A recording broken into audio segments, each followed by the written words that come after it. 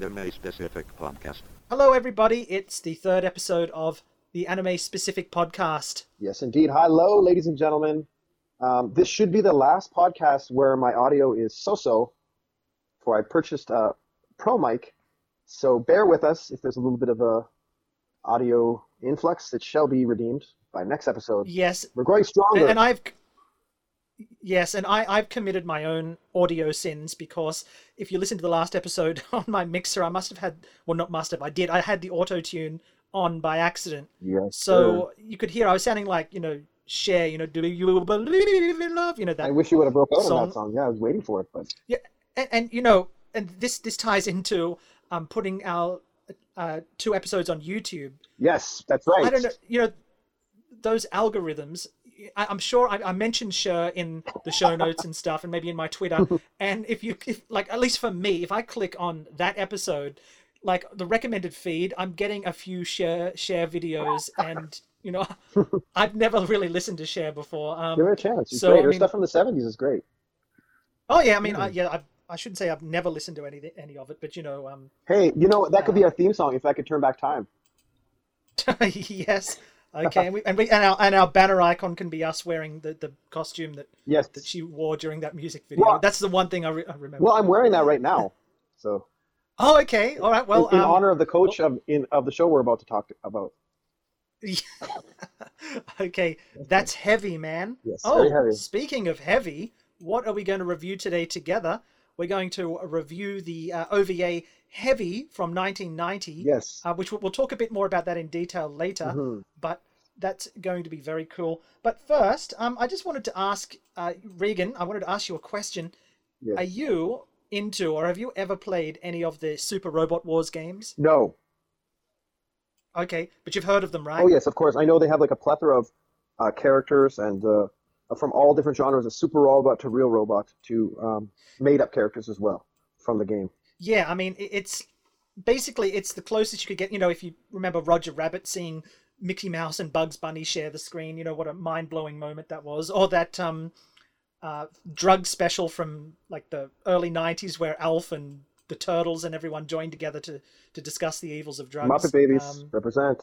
That's right. Did for the Canadian version, who was the person at the start? Like, I know for USA it was Ronald Reagan, and for Australia it was then Prime Minister Bob Hawke. That's a good question. I'm not sure. It's probably Wayne Gretzky, I would guess, but yes, and he's yes.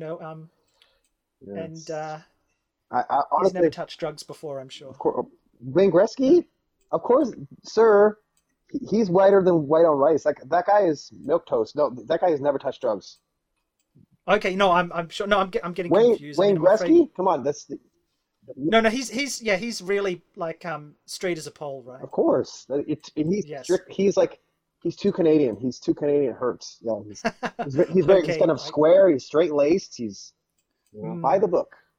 Yes. No, I just remember for that was it Cartoon All Stars or whatever it was called? Yeah, it was Prime Minister Bob Hawke, and I just remember don't take drugs; they're very bad for you. He had that way of speaking. And of course, he was like a raging alcoholic, or at least he was for quite a bit of his life. But no, but anyway, back to Super Robot Wars. Yes, so one thing about Super Robot Wars is that every time they release a game and they feature one robot, sales for that generally go up, like for the Blu-rays or the DVDs and whatnot. So it's, it has really put the spotlight on a lot of older mecha anime, Yes. which is definitely a good thing. Both of us are big mecha fans. So not just And model kits, but also the DVDs or Blu-rays of the shows. Are you saying like That's right. Okay. Yep.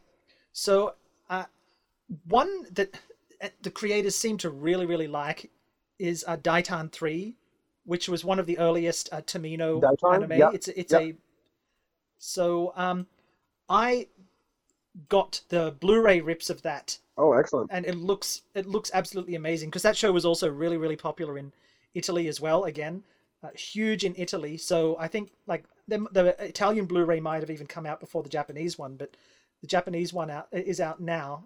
I'm thinking of buying it, but it's really expensive. But I want to see if the show is actually entertaining at first. So I've downloaded that, and I'm going to give that a watch. So I hope to. It's like 40 episodes long. And that's Camino. So That's directed by Camino.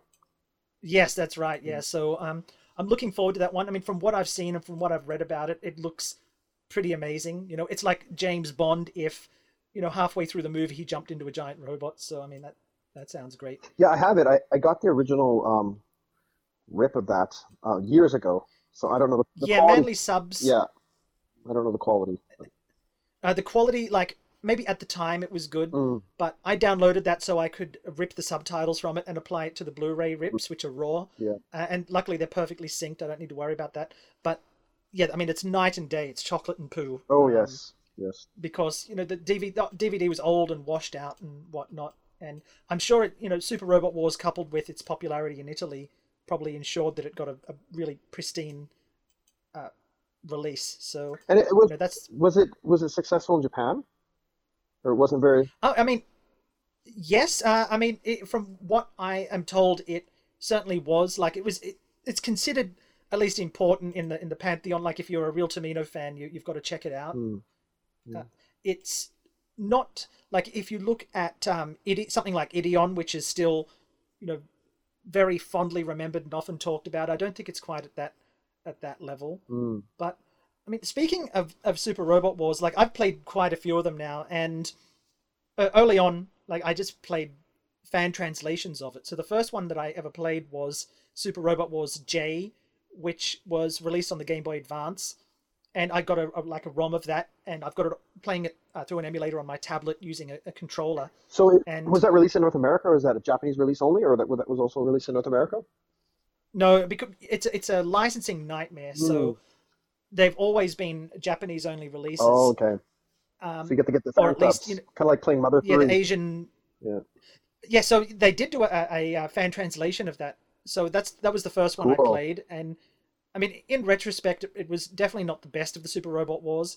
Maybe the technical limitations and whatnot, but I mean that one had Tekkaman Blade. It had usually all the because Bandai, who are the developers, also own Sunrise, so they don't have to go through all the legal hoops to do that. So you get a little bit less of the other Lasner. studios stuff. Yeah. But yes, Go Nagai stuff is always there. You got Mazinger Z, and you've got Great Mazinger and Getter whatnot. Robo. Get a Robo. But one of the things that was featured quite prominently in Super Robot Wars J was have you ever seen the anime of Hades Project Zero Rhymer? Yep. Yes. Yeah. So I mean that is something that came out 30 plus years ago, Mhm. and Zero Rhymer, as he appeared in several games, especially Super Robot Wars J, is apparently like the most OP, the most overpowered of all the mecha that ever featured in that game. Interesting. And I was just thinking, like, as I've looked in different toy shops and stuff, of which there are many in Hong Kong, and whenever I go to Japan, I go in there. There's always a lot of Zero Rhymer stuff, and I'm thinking, this is something that had a one-volume manga, almost 40 years ago. Mhm. It had an OVA, and that was pretty much it. And a sequel manga.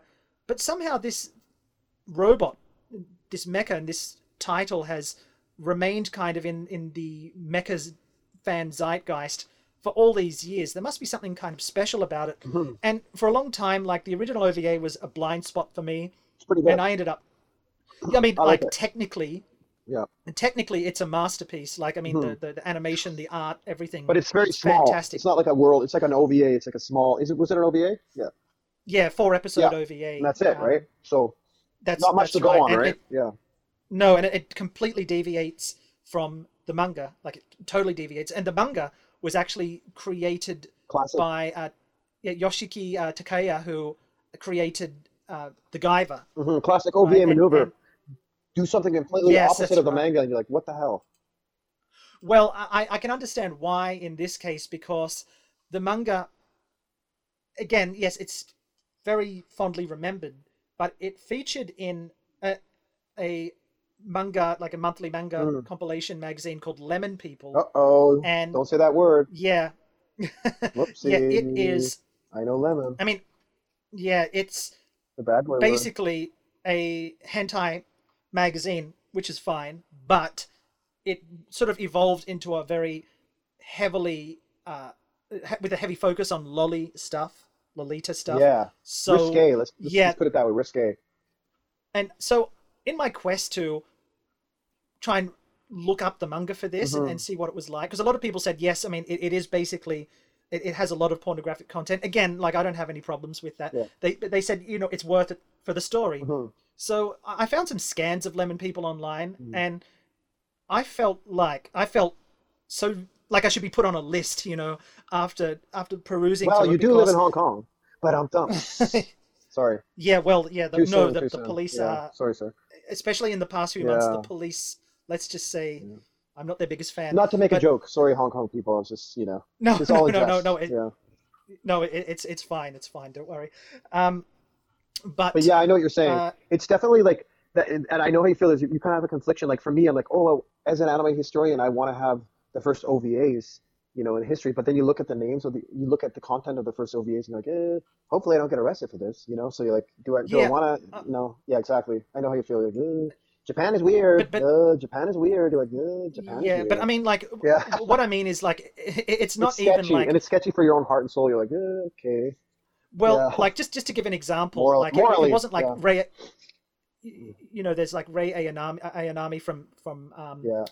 Cream. Evangelion. I mean, Mm. that's a bit different because, like, I watched Evangelion when I was 15 and she was 15. Yes, You yeah, know, yeah, yeah. Exactly. yeah. Mm. But what I like, the one that was just before um, Zio Rhymer, like in the same issue, it was literally like this fat old otaku, Awesome. and he was basically, what's the word? They grooming these two kids, Great. like, and I don't mean like young teens. I mean like You mean giving them a haircut? 6-year-olds. Yeah. I wish Mm. that was the content. I truly wish that was it. Mm. But it was just a straight up. No, Mm. no, this is a vampire that's 3,000 years in the body of an 11-year-old or something. None of that. It's just a straight up grooming young kids, and I just felt Mm. like so creeped out by Well, that. that's that's That I always been just a kind of a weird Japanese cultural thing. It's just kind of weird, and it's really yeah, it's like a Japan only thing, and it's really strange. Like especially in the 80s, you get that a lot in the 80s where it's kind of an acceptable thing. Like now it's getting a little bit better, but it is definitely oh yeah, it's culturally for changed me. I'm quite a like, lot. it's kind of weird, hey? Yeah. What's up with Yeah, that? What's up with that? yeah, Question mark. it's yeah. I mean, uh, It's weird. yeah, I know, and so what I did was, so I wouldn't feel dirty, was that I actually Hey, wait. ordered. You took a shower to make yourself pure again, so you could cheer for Guy for his upcutting Yes, upcutting fight. I like that reference. Yes, Wash myself yes, pure. I was Lily. Yeah. I was Lily. That's You right. washed it. And you guys are going to understand what I mean Yeah. when we discuss it. But yeah, basically, I ordered the manga, the compilation of the manga. I ordered it. Obviously, it was secondhand.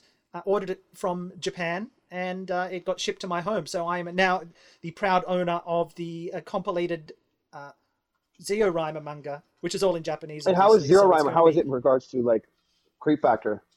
1 to 10. What's the level? Yeah, I mean it's salvageable from what I've seen.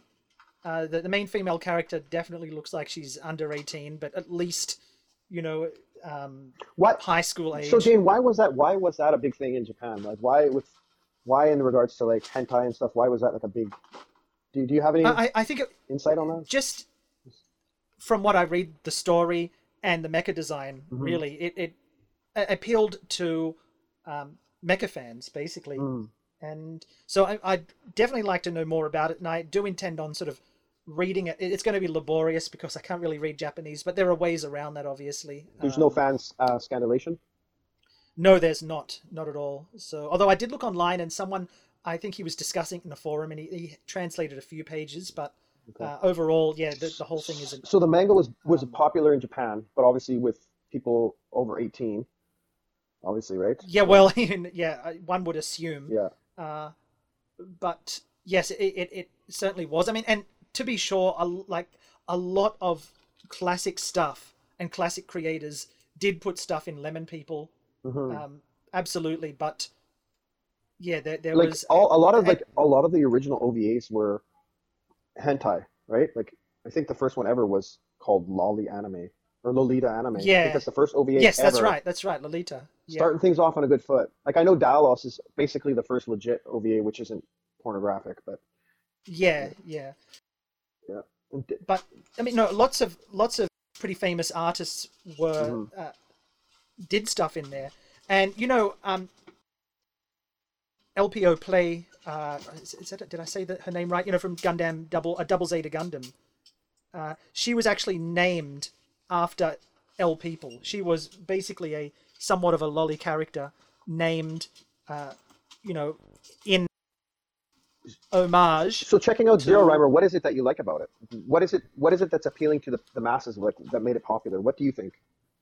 I think perhaps it was just that it was delivered in an unconventional way, coupled with a super powerful mecha and the mecha design. I mean, obviously, Yoshiki Takeya, he is only known for these two titles, really, Guyver and Zero Rhymer. And Guyver has famously just languished, for years and years without a proper ending, and people are quite frustrated at that. But he's someone that's had so much success with that, he really doesn't have to do much.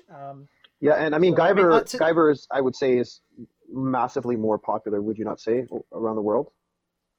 Yes, around the world, absolutely. Yeah, Guyver has a lot of hardcore fans, and I've never actually read it. I know I have a friend who's a huge fan of it, but he's also extremely angry. He likes Guyver and Berserk, and those are two ones that he just thinks are never going to get finished. So, he has good taste. Yeah, I enjoy Guyver yes, and Berserk too. Yeah, they're both great. Yeah, but and I bought all the original, the original OVA of Guyver that came out, back in the 90s. At least it was through Manga Video for me, and that ended kind of halfway, or not even halfway, like a quarter of the way through. Hades Project Zero Rhymer. Yep. Yeah. So yeah, I'm going to try and find out more about that, because I just see toys for this all the time. They're still pumping out merchandise for it. There's something to it. There must be something to it. And as a mecha fan, I can never get too much mecha. Well, I mean, some of these mecha designs for Zero Rhymer are like crazy. Like if you look at the Great Zero Rhymer, it's like that's a crazy mecha. Yeah, that's right. Yeah. So, and obviously the Guyver is another one that has toys. I actually have a little, like a chibi version of Guyver, of the Guyver laying around somewhere. So that's one of the first. That was a proper model kit, but I'm not very good at painting, so I just gave it to my neighbor and told him to paint it, and he gave it back to me. It looked great. So yeah, Guyver is really a cool show. I love Guyver. Yeah. And it's one of the few that has an American adaptation that's actually good, at least in my opinion. Like Guyver, the sequel, Guyver Dark Hero. Have you ever seen that? Well, Luke Skywalker's in it. He's in the first one, yes, which was originally, like in Australia, it was called Mutronics, kind of a stupid name, but it was later renamed the Guyver. But then there was a sequel, which was like a hard R. So the first one was kind of a PG-13 film. I only saw the first with one. Mark Hamill. I only saw the first one. I mean, the first one is still good, wacky fun. But the sequel is a straight up hard R, and the budget wasn't very big, but the production design was really, really good. Like the suits and the costumes and stuff. I mean, I like honestly, unironically, really love Guyver Dark Hero. So I'll have to check that out. That's yeah. I mean, be sure to check out like the 2-hour version, because the version that like I first saw it at the video store in Australia. And yeah, that version was 2 hours, and then later on, like a DVD came out, and that was like a cut 90-minute version. And apparently in the US, they only ever had the short version, but now it's out. I think there's an HD version out on Amazon, and that one is like the 2-hour version. So that one's a lot better. Yeah, Guyver is definitely in need of a new series. Like it would be nice to get a new Guyver. That'd be cool. Yeah, well, there was the TV series that came out, but that was already like 15 years ago or something. Yeah. And I wonder how many of these volumes are released in North America for the Guyver. Yeah. Are they I mean, I don't know. I'm not exactly sure about that, but the scanlations, like there's scanlations all the way up to the last volume, which was 32, I believe. So, yeah. I wonder. But it's one I'll have to check out. Yes. So, anyway, moving along to our next topic, circumcision. No, I'm just kidding. I'm just going to pause I was it for a second. circumcised when I was 10. No, I'm just joking. Really? I'm just joking. Okay, let's talk about circumcision. No, I'm just joking. Okay. All right. That happens to some poor Keep the boys. tip. That happens to some poor boys in the Philippines. I What know, the fuck? I know. I can't believe it. Are we It's crazy okay? shit. All right. Everyone, it's time for circumcision. The circumcision segment. Okay, play the theme song. What's the theme song? I don't mind spending every day without my foreskin in the pouring rain. Look at Yeah, I knew someone that married a Muslim lady, and he was like 30, and the family, very cool. They didn't mind his religious background because he's a nice guy and stuff. But they said, look, we just ask that you get circumcised. So Weird. Were they of the Jewish faith? no, like the guy was I don't know a Catholic. He was Catholic, which Oh, and usually they're circumcised. and but he married a wasn't. Muslim lady. That's right. Yeah. Oh, and their thing they're asking is for him to get Really? Yeah, Oh that's my right. gosh, I would have been like, okay, and then I would just tell my wife, like, just don't tell him. They won't know. Yeah, I'm not sure. I'd probably just like buy a ham sandwich and take the ham out and So did he and go just through take with a that? photo of him. Apparently, he was going to. Oh man, what a Yeah. trooper! He must really love his wife. Well, Yeah, that's wow, right. Yeah, that's dedication. yeah. I'd Right? I'd like go to a tannery or something Oh, and make it into like a engagement ring, like a leather circumcision ring or something. yes, it's a true ring of Okay, dedication. just to, That's just a for promise everyone, ring. just for everyone listening, I was actually Mm. I just said circumcision so I could say something silly and then stop and then save what we've recorded so far. But I'm kind of tempted to keep this in the show. So Yes, and I said I feel sorry for the poor Filipino guys who get circumcised when they're 10 years old. Like, what the fuck? That's a why? thing. That's a common thing in the Philippines. That's crazy, man. Oh, God bless them. Good luck. Yeah, is there some ceremony around it? I don't know. It must be a Catholic thing. I don't know, but And thus ends another epic episode of Circumcision Talk, hosted by those precocious penile professors, Dane and Regan. searching for love.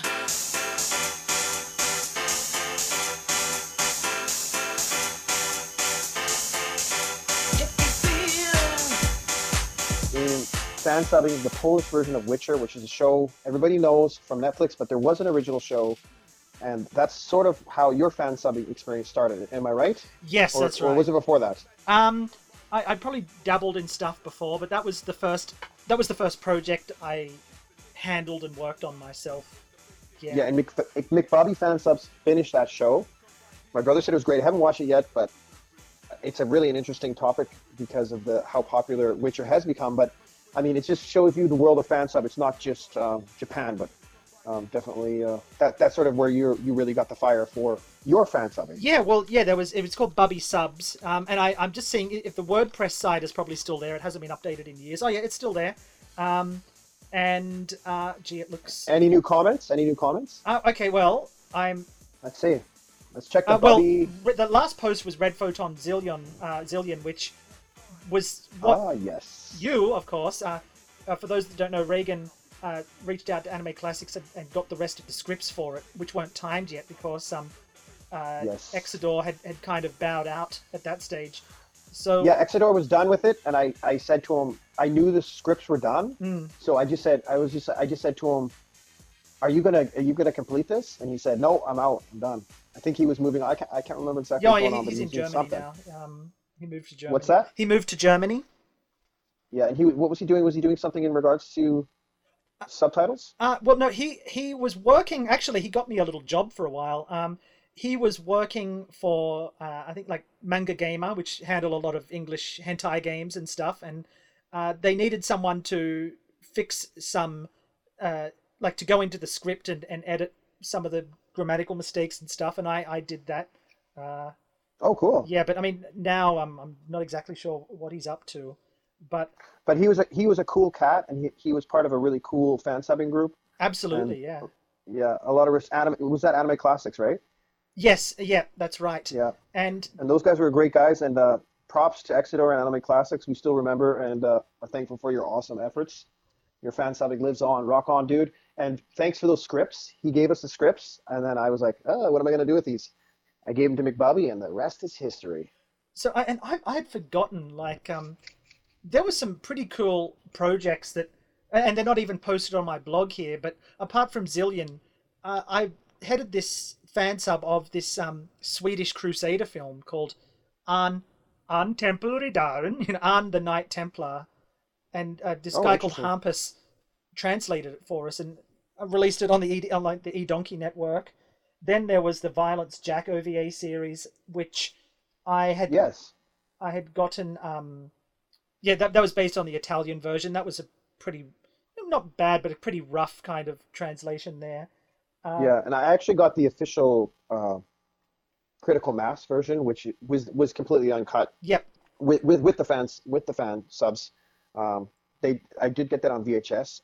I sent that to Daryl Surratt. Yeah, and from what I we heard, put that online too. You bought like 100 copies, and you thought you'd be able to sell them at cons and stuff, didn't you? I remember this. Yeah. I bought a big box of Violence Jack. I didn't buy for that reason, but I just wanted to get it. Right. And, it was hard to find the Critical Mass version, so for some reason I bought like a box full, and I had a friend who sold anime, and he worked with this guy at the local anime store. So we tried to sell some at the Anime Con and made $10. Yeah. Okay, that's cool. It's depressing. Yeah. Nobody cared about Violence Jack. Yeah. Well, there were 26 comments on my blog about it. So obviously, The Witcher. Yeah, I mean that was the biggest one. But there was also this film based on these old comics called Heubu, The Castle Spirit, which was a German film, which I think Zillion, no, was it him? Someone translated that for me, and I released the fan sub of that as well. So you're into some interesting things. Like I've never heard of any of these things. Well, I liked medieval or fantasy kind of stuff that was obscure, at least obscure to the English-speaking world. It was just a little interest I had. It's not something I've really touched for a long time. Until obviously the last one that I worked on just then was Heavy, which we'll discuss in a minute, and which I guess I'll post the link to where I uploaded it on the show notes because it is worth checking out. But of course, I forgot to introduce it. This is our new segment on what fan subs we're looking at. Obviously, a lot of classic anime is being released commercially now, but there's still a great need for fan subbing these classic shows, especially shows that never left the analog realm, and I'm including Laserdisc in that, of course. Laserdisc, VHS. There's just a lot of stuff that never made the jump to digital, and I just feel that we need to put the spotlight on those and work to preserve those as much as possible. So shows that are that would be lost in time, literally, if people didn't pick them up and release them. Interesting gems, things that I never thought would see the light of day. Things like, I remember hearing about the Starship Troopers OVAs. And I was like, what? There's a Starship Trooper OVAs? And just seeing that little picture and just a wonderment about it. It's so interesting to see these cool little shows that were released in Japan and you never think you're ever going to get to see them. And then it's so amazing to get to see them. It's just, we're spoiled. So there's so many things, great things being released now and that have been released. Thanks to fan subbers. So all hail fan subbers, for sure. That's right. So I hope, if not every episode, then on a semi-regular basis, we would discuss a group and focus on one particular release from that group each time. So for this time, I wanted to, and I think we're probably going to discuss the same group, but it's Inca Subs, which is inca-subs.net. And the title that I wanted to spotlight this time was Shonan Baku Sozoku, which actually did get released. I don't think all episodes got released, but Animego released the first episode of the 12 episode OVA. Like I'm quite a big fan of. I haven't watched it. Yeah, I'm just a fan of the biker / delinquent genre, which it seems almost nobody outside of Japan is, but it's just one of those things that I've always liked. I don't know why. It's had some appeal to me, but I just remember that. Was it Robert Woodhead of Animego? I think he said that when they released that one, I think they called it the Bomber Bikers of Shonen, or they gave it some, strange, interesting name. But that apparently, that was the worst seller in their history. And when I say it didn't sell, I mean it might have sold double digits. It didn't even reach 100 sales or something insane like that. It was like me trying to sell the uncut version of Violence Jack at the Edmonton Anime Con. Yeah, that's right. So $10, please. yeah. Thank you, sir. So 12 hours later. Yeah. Well, let's go home. So I'm personally appealing to any arsonists that live in the air. No, just kidding. No calls to violence. Listen, I want to tell you guys, I still have copies of the VHS Critical Mass mail. I'm sure we can make it happen. Yep. And but you have to reserve for your kids for when they turn 12. Of course, Violence Jack is Yes, you're a man now. great tween viewing. Daddy, why did that man eat that woman after her head got cut off? Wait, Well, son, Why was she It's a part woman of and now she's becoming actually not a woman? Yeah. it's part of becoming a man, son. Yeah. You'll understand when you get older. But anyway, yes. So Shonen Baku Suzoku. Yeah, you know what? I got to tell you, I've seen that show around, and I've always just been like, I haven't checked it out. It looks like a nice animation. Gorgeous, But very like good you color palette as well. Yeah, it reminds me of that other show.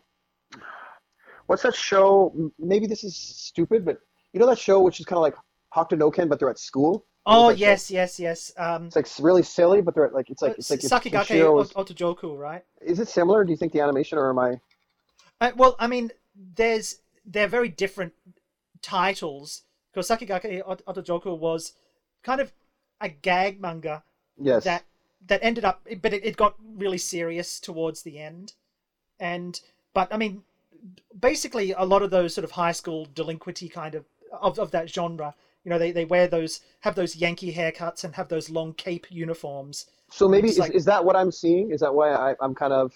Oh yeah, I connecting mean, the if you two? look at something like Bebop High School, Sakigake Otojoku, and Shonen Baku Zozoku, yeah, you'll see a similar style Okay. and a similar uniform because that's associated with both the bikers and the delinquents. But You know what? I just want to tell you, I'm looking at screenshots of the show and I'm saying to myself, why the hell have I never watched this? Looks Sakigake amazing. Otojoku, No, Shonen. Baku Zozoku, Yeah, Yes. Bomber Bikers of Shonen. This looks Yes. amazing. Like this is like 80s tastic. This looks great. oh, absolutely, and Oh man, I'm gonna watch 80s this. Thanks, Dane. 80s OVA. No, it's fine. They've only released up to episode 3, but they're going to keep going. I'm sure. Yeah, you know what? Good call. Inca Subs is a really cool fan sub group. I like how they're doing unique shows, which I always love. That's my favorite fan subbing groups are the ones that do something that not everybody else is doing, or do something that hasn't been released like 1,000 times. What's the point Yeah. of re-releasing a show that's already been done? I hate that. Yes. Oh, we changed yeah. the font to white. Good Yeah, job, oh, guys. Thanks. Oh, we added honorifics for those of you that don't speak Japanese but like to pretend you can. You know. Yeah. Um, So, I mean, the Inca Subs, this is one of those groups that's like I didn't know about, but man, Galvion, like they have some great releases. Yeah. yeah. Excellent. Absolutely. Yeah. Yeah. I'm a huge fan. A group that I want to bring up is M Subs, who are always amazing. A show that I'm really excited about that they're subbing is Galactic Patrol Lensman, which, Oh yeah. yeah, that's an amazing show that I actually thought I'd never get to see. Of course, we all know the movie Lensman. It's sort of a polarizing movie. I mean, fans of the novels don't like the film, but I love it. I think it's such an amazing film. I love its crazy CGI, and I love its character design, and it's just a fun fantasy. It's really what makes 80s sci-fi and anime fun. You know, it's a lot Yeah, like Cobra in that way, where it's serious, but it's also fun. It's just a zany, fun show, and I'm kind of holding off on Lensman. I'm waiting till they finish the whole show. Hopefully Well, they the will. problem Yeah. the problem with Lensman is like, yeah, again, I love the film, and the Yeah. TV series actually aired, and it re-aired in Australia. Oh, what? Yeah, I was floored because I think it was like in Australia, they have the no rating season is around December, right? That's when Can you it's say that not- again? basically, you know, when they stop measuring the ratings or something. I'm speaking 90s talk, right? Because I haven't lived there in decades, and you know, TV and stuff has changed.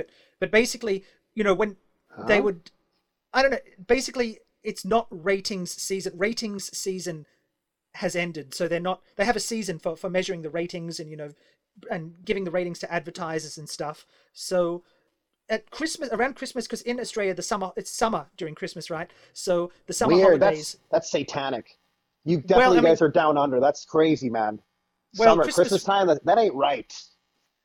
Yeah, You well, you know, Australians imagine are you still weird. have all the Santa imagery and stuff, but yeah, so Where I live, it's during winter that- all the time. that's just how I'd like it, to Yeah. be honest. Oh god.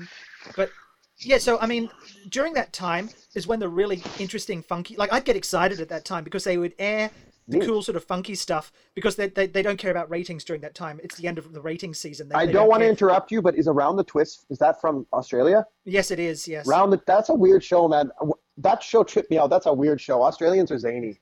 Have you ever felt like Like this? this. Yeah. That's Strange things happen when you're going down the twist. American Yes, listeners, I wonder if you've seen that.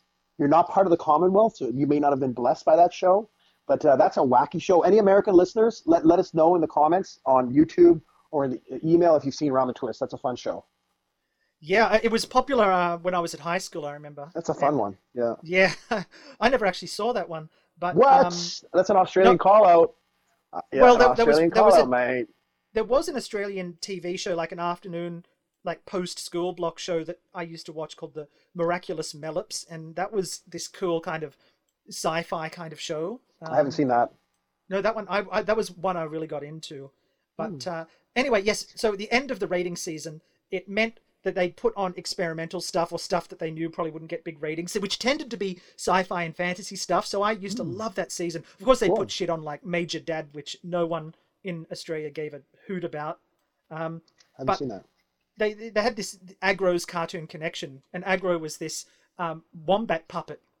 And it's really funny because if you look up Agro bloopers on YouTube, there's him swearing his head off and basically sexually harassing his co-host. But Cartoon Connection would still air, but they would show some older stuff. So what they is showed first of Lensman. all, what is Cartoon Connection? Is sort of like a block, kind of like how Yeah. NBC Saturday morning cartoons in America, or Yeah, know, it was a block, and the interstitial parts was the Okay. Agro show, and he would, coming up, let's watch okay. whatever. So So let me ask you. I'm sorry to interrupt you again. Was there any like Australian made shows? Like in Canada, we had like the raccoons. We had shows that were actually animated in Canada. Did you guys have that? Was there like Kangaroo Joey or something, or the Bionic Boomerangs? Did you guys have any kind of like Australian cartoons? Bionic Boomerangs. I'm copywriting that. Rang Yes. Johnny and the Kangaroo Boomerangs. Well, they're like during the 80s, right? Sorry, Australians, there by the way.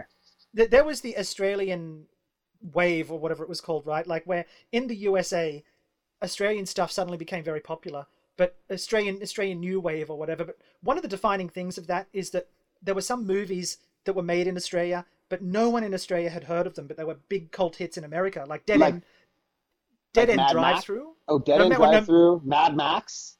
No, Aye. Mad Max was the first one. Was not really popular in America, but it was popular in Australia. It was the second one that got. That is the best. Yeah, Mad Max but- 2 is the best film. I'm cut between that and the fourth one, and I love the first half of the third one. But yeah. Oh yeah, that's right. The first half is good, and then you're like, Yeah, what? until the director he went off, and then The long long ago. yeah, but Like, yeah. So, but every episode had every episode of an American TV show had the Australian episode where the characters go to Australia, right? And it was always funny to see how wrong they'd get it. And I think the worst one, and I will answer your question about Australian cartoons, but the worst one for sure was the Karate Kid. I don't know if people remember, but there was a Karate Kid animated spin-off cartoon show called The Karate Kid. I don't remember it, but it sounds familiar, but I don't recall the show. It's Well, all a haze. Captain Caveman, Mr. T, that car that turned the boy that turned into a car. I think it's called Hot Wheels or Hot Rod. I can't remember. yeah. There was an episode of the Karate Kid TV show where they went to Australia, and because basically Daniel and Mr. Miyagi are looking for this mystical shrine that was stolen, and basically an Australian Aboriginal tribe had come upon the shrine, and oh mighty tree god, it was extremely insulting to native Australians. That sounds And- about right, mate. That sounds about Yeah. right. with those And- abos.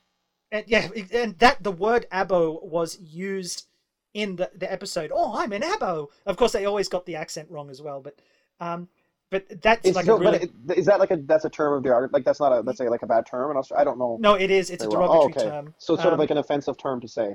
Yes, and so and literally depicted as this dirt. You know, it looks like something from the Wild West, like this dirt-ridden town with dusty roads. Yeah, but Dane, and that was Sydney in the 80s. That's how Sydney was in the 80s, right? that's how Americans think Sydney was in Yeah. the 80s. But you know, Sydney's Yeah, of course. a Yeah. huge city. And the funny thing was, like, when I went to Kamloops, right, where Alex lives, Kamloops is Beautiful basically a place. desert. They film a lot of, like, if they set a movie in Afghanistan, like the A-Team movie, if they have something set in Afghanistan, and they usually film it in Kamloops because it looks very similar. Kamloops is basically a desert. And I asked Alex, I said, you know, can you drive me out to the desert out there? I want to take a photo and stuff. And he did, and he thought, you know, you were born in Australia. You should know this shouldn't be Yeah. your first desert. But of course, the big misunderstanding is that 90% of the population in Australia lives along the coast, you know, coastal residents. I had never really seen a desert in my life. I've never been to what people call the outback and stuff. Haven't you been to New South Wales, mate? Well, that's where I was born. I'm just being No, But I mean, like Sydney, it's very much like it's changed so much because I haven't lived there for half my life. But when you know, it's big solar skyscrapers, but there's a lot of colonial architecture and stuff there. But So, but yeah, do you go back to Australia to like check out? Do you go to like the quote unquote outback or wherever the desert is? Have you? no, have you done it? I've still never been. Why? Why, mate? Just haven't. I mean, I only go there to visit my parents. Okay, you don't really explore that- Australia. Eh? It seems like such an interesting place to explore. Yeah, I mean, you know, I have a complicated relationship with Australia, I think. But yeah, well, anyway, back to the Karate Kid cartoon. I want to talk about Australia. Well, we are. I'm just being okay, a dick. Okay, go ahead. every cartoon had the episode where they go to Australia, but yeah, the Yes. Karate Kid one was the worst offender, and it would like I'm both an hilarious and adult, mate. offensive. Yeah, literally, that was the other thing. Sydney had like in the Karate Kid cartoon, Sydney had an occasional white face, and everyone else was an Aboriginal. And Interesting. while that would be very nice, unfortunately, if you know the history, that is most certainly not the case. I mean, I don't even think I had seen a face-to-face Aboriginal until I was 10. Oh, really? You know, so, well, you know, I probably had friends that were of mixed Aboriginal heritage in retrospect. But, you know, asking about Australian cartoons, yes, there was Dot and the Kangaroo, like this character Dot, and there was, is Willow the Wisp Australian or is that British? I can't remember. And there was... That is a British show, sir. Okay, well, there was Dot and the Kangaroo, but that was very much like... I think for a lot of those ones, they overdo the Australiana for their foreign markets. But there was Blinky Bill, which was about a koala. So, yeah, and I still Okay. remember the song for that. Hey, hey, Blinky Bill, save us from that wood chip mill. If you don't, no one will. Good old Blinky Bill, you know. But Okay, well that's interesting. So, the shows were more kind of a simple juvenile sort of for the kids, sort of fun-loving kind of. Okay. pretty, at least pretty much. I'm sure. Oh, the Magic Pudding, of course, which is based on Norman Lindsay. Like he had a puppet show. There was an animated film of that Magic Pudding. And yeah, I'm just trying to think. So it was all a bit shit, mate. Well, actually, this is something I've never revealed to people. But Well, there let's used to reveal be a Disney Studios in Sydney. There was a Disney Oh, cool. Studios in I Sydney. didn't know that. Okay, Yeah, well, interesting. all the Disney animated TV shows were actually done in the Sydney studios. Oh, interesting. I had no clue. Cool. The only one that they had, the only film that they had any involvement in, like usually the films were done in America. They also had Disney Studios Japan, but the only film that they got involved in apparently was the film of the Goofy movie. Yeah, apparently the Australian studio did some work there. But I actually got some cells from the Aladdin TV show and the like the Timon and Pumbaa TV show. I got some old cells from that. Okay, And cool. yeah, that was in Sydney. Lots of anime fans. Almost everyone in the in-betweening department had, you know, posters all over the wall and stuff. And one guy was really into Devilman. He gave me his Devilman sketch. So And why was I? so you went there to see like on a tour, or how did you? It was basically like work experience, but Oh, um, cool. Well, that sounds pretty so interesting. I was yeah I that was put into the in-betweening department and also the inking department. But the problem is I'm an artistic person, but I I'm not very good at actual like I'm probably better at digital art and conceptual art and stuff. But yeah, in betweening I was not so good at, and also the inking. I've got shaky hands as it is, and learning what went into the process of coloring animation cells. Oh my goodness. Back in Well, this is that's the sort of pre-digital interesting. era. Yeah. Well, it's sort of How that's they have to mix yeah. the colors and That's really cool. Yeah. Well, I like some Disney. Like it's fun, it's cute, and it's some really good animation. Yeah. yeah. So but yeah, in terms of other Australian animation, I'd really have to look into that. But you were saying during the non-ratings time in Australia, Galactic Patrol Lensman was actually on the TV. Yes, it was. Yeah. I don't know if anything was censored. It was dubbed, obviously, but and I and I just thought, oh my gosh, Lensman is on TV, because at that stage I'd already seen the film and I really loved that film, and I was just excited. And a lot of the TV series is just like it's a retelling of the film plus extra stuff. Hmm. But the problem is that the estate of the is it L. Doc Smith or E. Doc Smith, I think, the Yes. original Yeah. creator of Hmm. Lensman, that estate really had the shits with the film and like basically the Japanese adaptations, because as Anime World Order said, it's a brilliant, like, well, I don't know if they use those words, I'm paraphrasing, but it's a great film or a good film, but a terrible adaptation in terms of fidelity to the original material. Hmm. So, but I mean, I like I would be so happy for it to come out. The problem is that the film, obviously I don't think a Blu-ray is ever going to come out because the estate forbid it perhaps, or revoked the rights. I'm Oh, not did sure. they? I'm Yeah. not a lawyer, obviously, but the TV series is even harder because some of it it's basically TV rips from when it aired on TV. Well, there So was some. Hey, hey, Blinky Bill, save us from that wood chip mill. If you don't do it, no one will. Good old Blinky Bill. Hey, hey, Blinky Bill, get in there and fight until...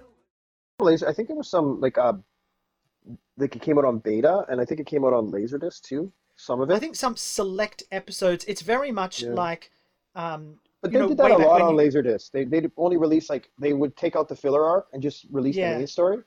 Well, Mighty That's Orbots is another example of something where we had a few really good quality ones and some that were just terrible TV rips. And yeah. What a great thank, show. and like you reviewed that, and I ended up watching it, and I like fell in love with that show. The animation is amazing. Yeah, I mean, like the story isn't good. The story's dumb, but the animation's just so great. Yeah, Yeah, it's an awesome. and, It's just nice to look at. It's like Odin. You watch it just to look at it. and You there's a lot of co-productions that I'd like to get into as well, because a lot of these 80s cartoons were obviously made with or animated by Japanese studios Yeah, with just various levels of control. But Mighty just Orbot's got an official DVD release, which is cool. did it. It did now, eh? Yep, it did. Yeah, Yep, and you if can. you look at the bike of the one professor in Orbots, it's just like cobras. It's so Yeah, cool. yeah. It's Well, awesome. same director. Can you like Yeah, wrap your head exactly. around Yeah, that? Yeah. yeah. And So Godmore's to the max. It's like yeah, let's redo Godmore's. Godmore's is a much better show, but Orbots is an amazing animated experience. I love it. I yeah. remember I watching mean, it when it was on TV. yeah. So Yeah. I'm just glad that that's all out again for archival purposes. Do you have that? Um, The DVD rips? I've got the rips. I would like to actually buy the DVD Cool. Yeah. because I'm really getting into collecting these days. But yes, so Mighty Orbots is out now. So Yeah. So, anyways, M Subs is a group that I love. I mean, some of the shows they're working on right now, Metal Armor Dragnet, which is an awesome show, and I can't believe that's finally getting properly fan subbed. It was just yeah, bootleg rips before. yeah, and that's an awesome show. That was kind of like going to be the new Gundam, but it's Yep. sort of a cool show. Definitely check that out. And also, like I said, I recommend checking out Galaxy Patrol Lensman, the film, and also the TV series. I'm holding off because I want to watch the whole TV series at once, but man, that's amazing. So that's definitely my fan subbing group of the week. I mean, my fan subbing group of the show is definitely M Subs. They always put Yep. out quality work and interesting work. So definitely check out M Subs. I love those guys. And Inca Subs is another great group. You can't go Yep. wrong with Inca Subs and M Subs. Those are two great recommendations. And Support by the those way, guys. Yeah. they Manly Subs started on Dayton 3, and M Subs finished it off. So it's the M Subs that I'm using for the Blu-ray rips of Dayton 3. So Yeah, you so know, much great releases. Like they're, Yeah.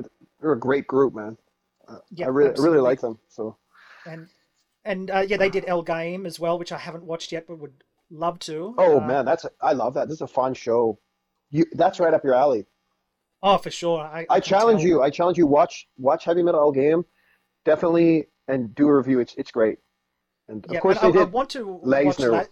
Yeah. Yeah, I only watched the OVAs, and I don't know, like a button, because I don't know, there was just maybe in my 30s I was too impatient, I don't know, but I was, a button switched in my head, and I suddenly loved these long-running mecha shows, whereas, I remember complaining like 10 years ago, oh, Zeta Gundam, oh, it's so slow, they do this, and then I just sort of, a tomato button switched in my head, and I suddenly loved it, so I'm sure the same would be for Leisner as well. Yeah, it's interesting how that works. It's interesting how perception changes your view on a show. Yeah, You know, it's almost definitely. like you appreciate it on a different level, and then it just enhances the good parts of it. You know? Yeah. Yeah, and it's Yeah. like I had this period where, yeah, a man having a period. It was really no. I mean, I had this period of time, where I was suddenly watching He-Man and She-Ra. Unironically, I was like really enjoying it because, and I think Roger Ebert said it best. Like I think he was reviewing Gamera or something, and he said, no, he said there's a time when, in adulthood when you realize that Citizen Kane is the best movie, it's the greatest movie, but then later on, and then you're embarrassed about how much you loved something like Gamera, but then as you get older, you change again, and then you realize that Citizen Kane might be the best movie, but damn it, you love Gamera more. And Yeah. He-Man was the same thing. Like that was something like I watched it again in my 20s, with a nostalgic feeling, and I was like, this is retarded, And then suddenly, another 10 years later, I appreciated it on many different levels, like the world design, the 80s-ness of it as well. But and She-Ra even, like She-Ra, like I have an older sister, so I'm not like, it's for girls, Sure, Dane. Why don't you just tell the truth? You watched She-Ra. I did. Don't blame it on your sister. I owned the Gem box set as well. I mean, Oh, that's another cool one. Yeah. No, I totally know what you mean, Dane. It's like that's the great thing about animation is you appreciate it on so many levels, like aesthetically, just like you said, the world building, the colors. Yep. Watching He-Man on the big screen is like, oh man, that's fun. You Yeah, know? absolutely, yeah. And and someone sent me a video the other day. It was like a He-Man concert in somewhere in Latin America. Cool. And El universo ya está protegido por el poder de Grayskull. Con secretos poderes desde nunca.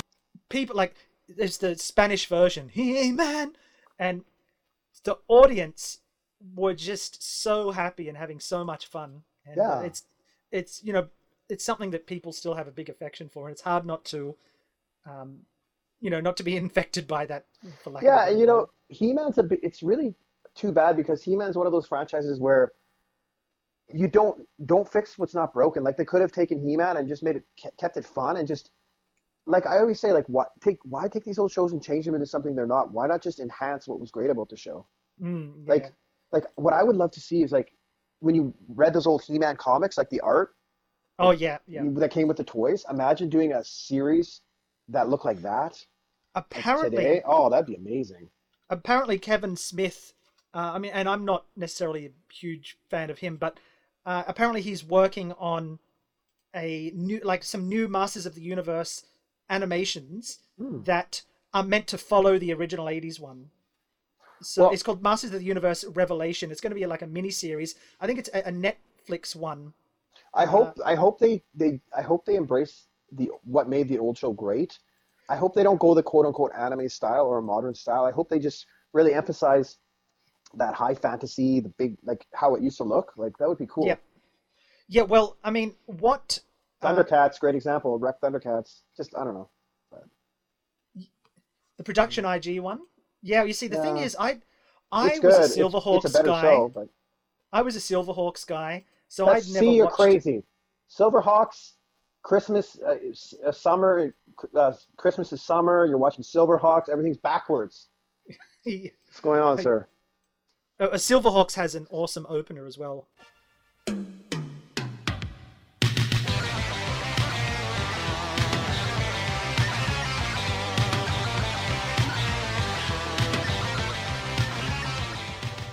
Okay, so as promised, we are going to review the 1990 OVA together this time of Heavy. Yeah, and I've only just watched this tonight for the first time, so I'm definitely just the sidekick on this review. But it's kind of fun to kind of hit the ground running, and I can definitely see why this is an OVA. Was this an OVA? Or this was a straight up theatrical movie? It says movie, but I'm almost certain it's an OVA. From often they would screen the OVA in a few select cinemas just so that it can be sort of classified as a movie. But overall, yeah, it's an Or OVA. sometimes they would group them up so movies would play together, right? So that could Yeah, be. that's right. So But judging by the production designs, this didn't feel like it was something that was made for a theatrical release. yeah, and I remember Heavy, like always going through, because like you, I was always looking for those '80s gems, sort of like looking for the undiscovered, interesting, unique OVAs of the '80s or movies from the '80s, and going through VHS covers, I always did see this cover, and I always thought, oh, that looks interesting, Yeah, I mean, it's certainly a cover that, no pun intended, pops out at you because it's a guy punching someone and his eyes flying out. And I'd heard about this for a few years ago, but for some reason, maybe it was miscredited or something, but I thought Ichiro Itano was the director, and I mean, Ichiro Itano can be nihilistic and pessimistic at the best of times. Yeah, I could see why you his think stuff that, is yeah. hit and miss. Mhm. But this was actually directed by the great and late Noboru Yeah, Ishiguro, a great one. Yeah. Astro Boy, amongst other things. Oh yeah, one of the Um, best ever. I mean, a legend. I mean, Yeah. And him and Toyo Ashida, who's also passed, are two examples of kind of those workhorse directors. Like, they'll direct some of the greatest things, but they'll also just direct something, maybe either because it's thrust upon them or, they wanted to just keep pumping stuff out. But, yeah, I mean, both of them are directors that I think people don't talk about enough. oh, and I mean, Noburu's. You just look at the work he's done; it's astounding. Like he's a legend. He's a master of anime, and he's one of the best ever. So yeah, definitely. As like Dane's saying, I think one of the things we're trying to get across on anime specific is if you're a new anime fan or you're just kind of really getting into anime, just like movies, it's good to know the directors or the creators so you can appreciate their body of work and see how great they really were. And definitely, if you want to look for the legends of anime, Noboru Ishiguro is definitely on that list without question. Yeah. He's one of the greats of all time. Yeah. Yes, and there was actually, going back to our podcasting talk, there was an 80s OVA that he directed, and he was actually like the original creator of as well. Very, very much his baby, called Hoshi Neko Full House. Oh yes. Have you heard of that Oh one? yes. Yeah. That's I love that OVA. It's that's an amazing one. I definitely would love to do a review on that on anime specific because that's one of those shows where when I was involved with Box fan subs, I was really rallying trying to get that as one of the projects. Unfortunately, I wasn't able to, but I had fought for that. But thank goodness that's out now.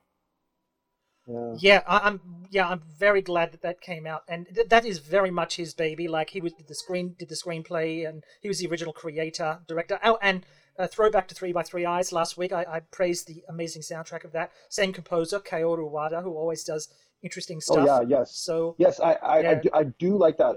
The music was really interesting, and 3x3 Eyes, man. Listening to your review, I was like, damn, I gotta rewatch that. So cool. Yeah, I mean, Just the OVA so is iconic. at least. Yep. Yeah. And it's yeah, I mean, I'm just again, I would be happy if more, like with Ushio and Tora and all these old shows getting re-releases and stuff, it would be good to see a full 3x3 Eyes adaptation, but oh yeah, I'm just like, it's probably more possible now than it ever was, but I don't know, just have to wait and see. Yeah, it's really weird because it's like fan subbing in a way, it's not big like it once was. It's like, but somehow we're spoiled. Like we're getting anything I wanted to see. It's getting fan subs, so it's like it's a great time to be an anime fan. It's also sort of like a kind of a bummed out time to be an anime fan. You know what I mean? It's like I think yeah.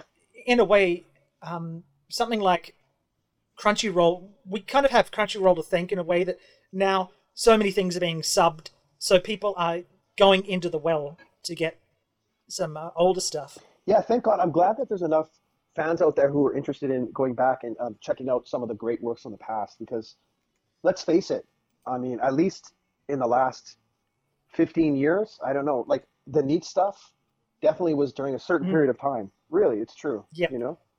Yeah, hopefully that'll change, I mean, you know? Yeah.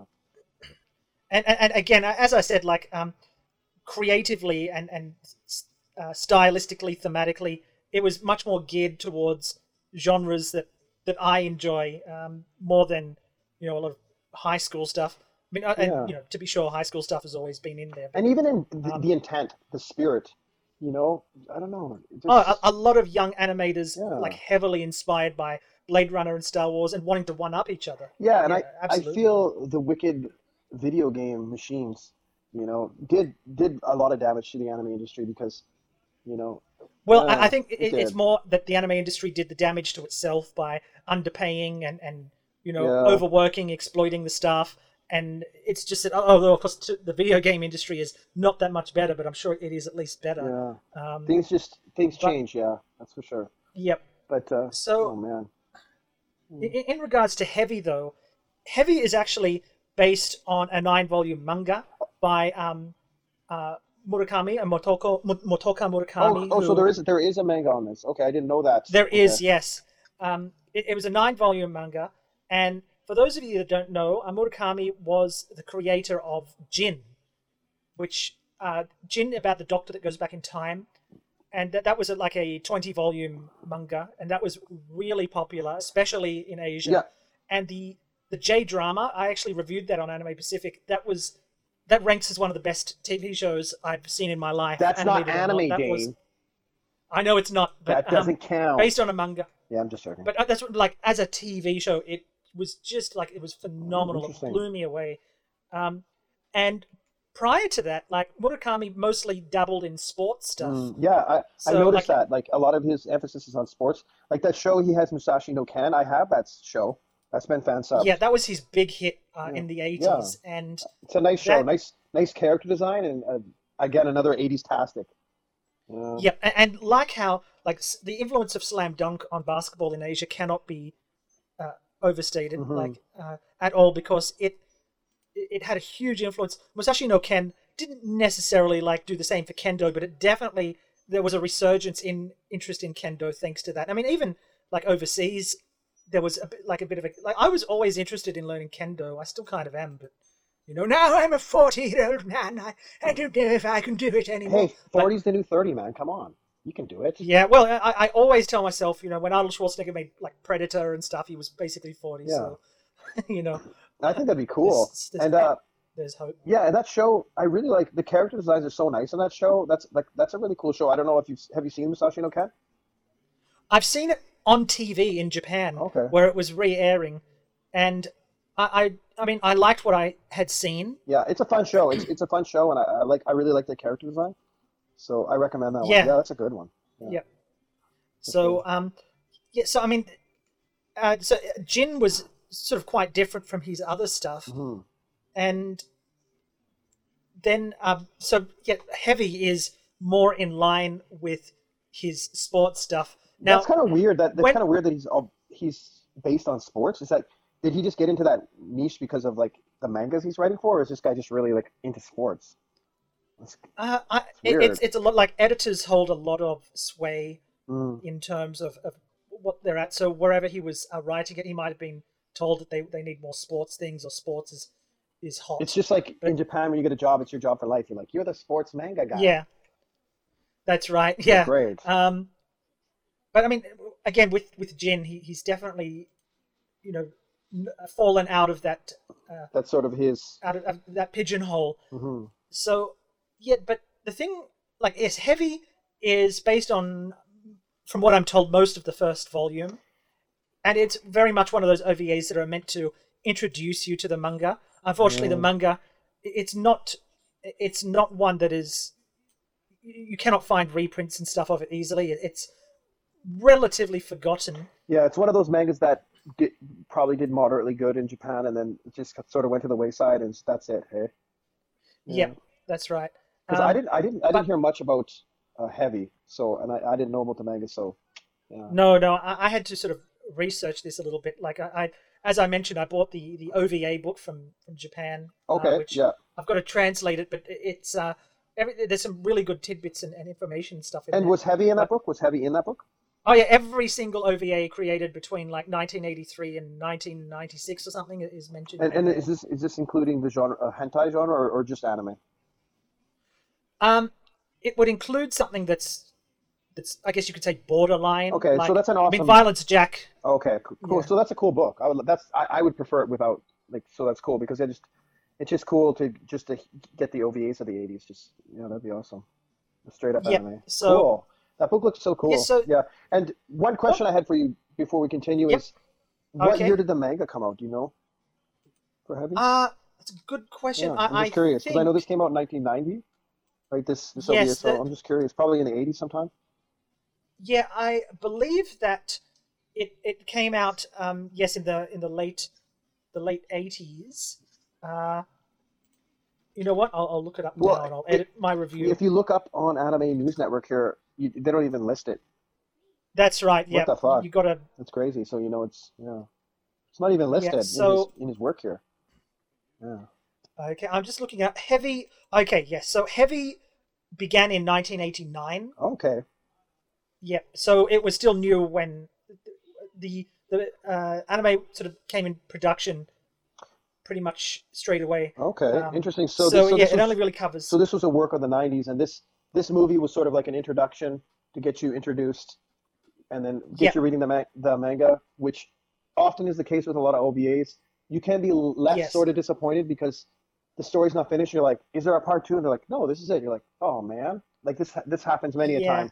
I mean, I think the Mermaid Scar OVAs, if I remember correctly, did that. Yes. Often the case, Yeah, but I think this one, it tells enough of a complete story that you're relatively satisfied. And like, to be sure, I enjoyed this a lot more than I thought I would because I'm not a big sports guy, especially boxing. Mm-hmm. But and when I watched this, when I first started it, I was like, this is Kenshiro before the nuclear bomb. This is Kenshiro growing up. Yeah. And there's also obviously there's a lot of Rocky parallels, especially when he's jogging and wearing the suit and stuff. Although this is set in New York, and it deals with some issues and some things that might through the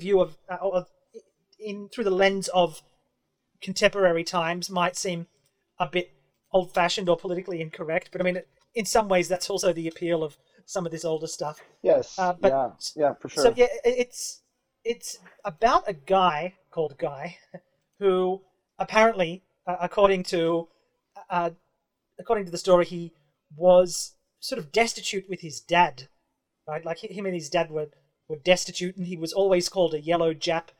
Because later on, he fights this guy from Harlem and said, I'm just like you. You were called, you were called the N-word, and I was called a Jap, and Look, so from what I gather, they're from Japan, and they travel to America, and it's like hard up.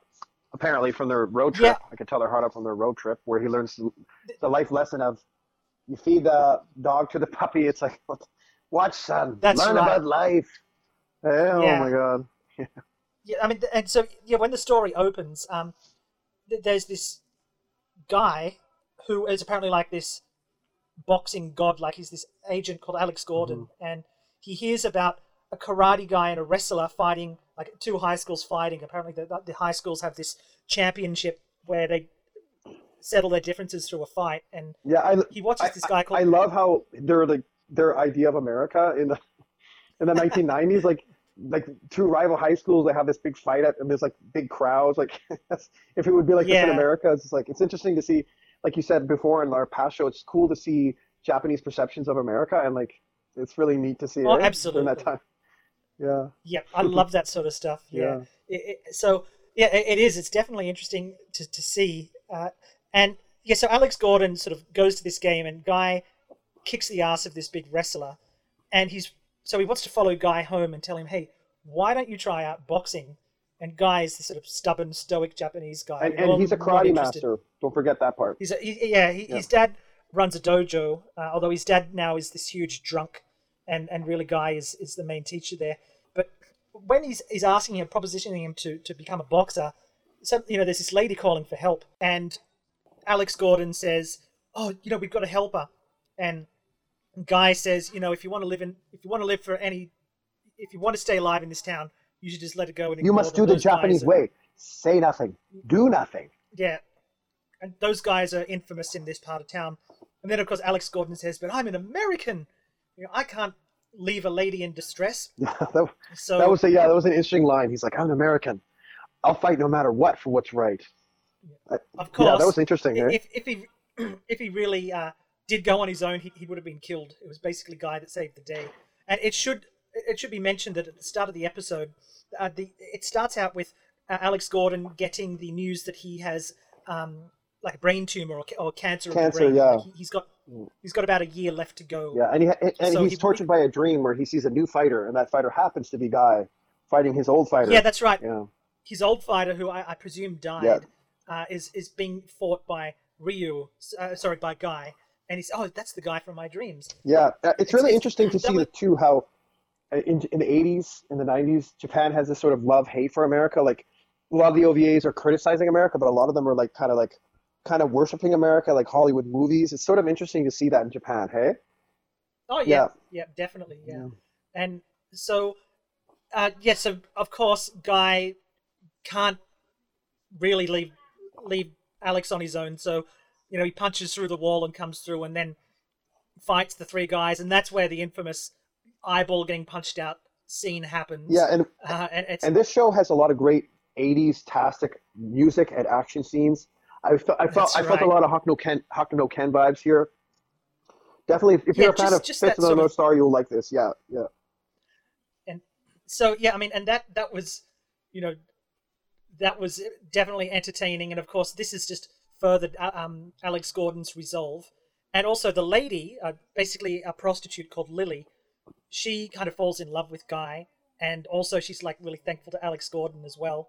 So she sort of becomes the character that's always rooting for Guy. Yes. And so eventually what happens is Alex Gordon goes to Guy's dojo, and then they meet Ryu, who's Guy's father, who's this massive drunk and just a big embarrassment.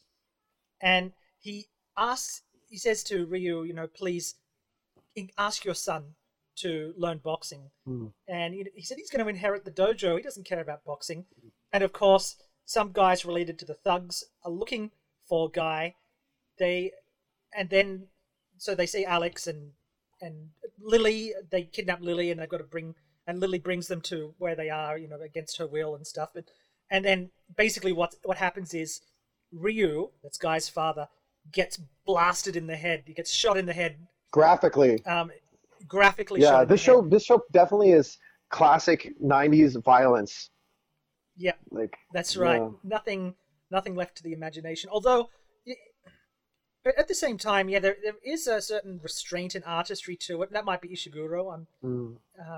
This show is definitely, it has some sort of like cutting edge, sort of modern ideas. Like, it's brave. It brings up things like AIDS or racial tension or even sexual,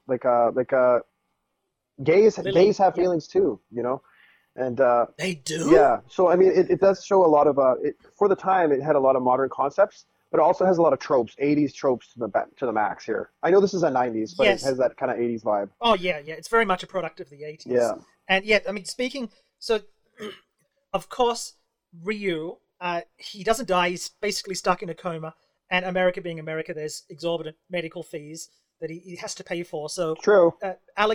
Alex basically says, I'm going to pay for your father's, care and stuff, but please become a champion. You can be a champion within 1 year. Is that what he says? Okay, he's going to pay for it for a year? No, he doesn't sort of say, after a year, your dad's dead. He just sort of said he's been paying for Ryu's medical care up to now. Because from what I remember, Alex said to Guy, you don't want a box, but you need the money, so use your hands to keep your father alive. And finally, Guy's like, okay, fine. Yeah, I'll But I mean, become a up to- yeah, because- prostitute because he compares boxing to being a prostitute. You use your body to please others with nothing in return.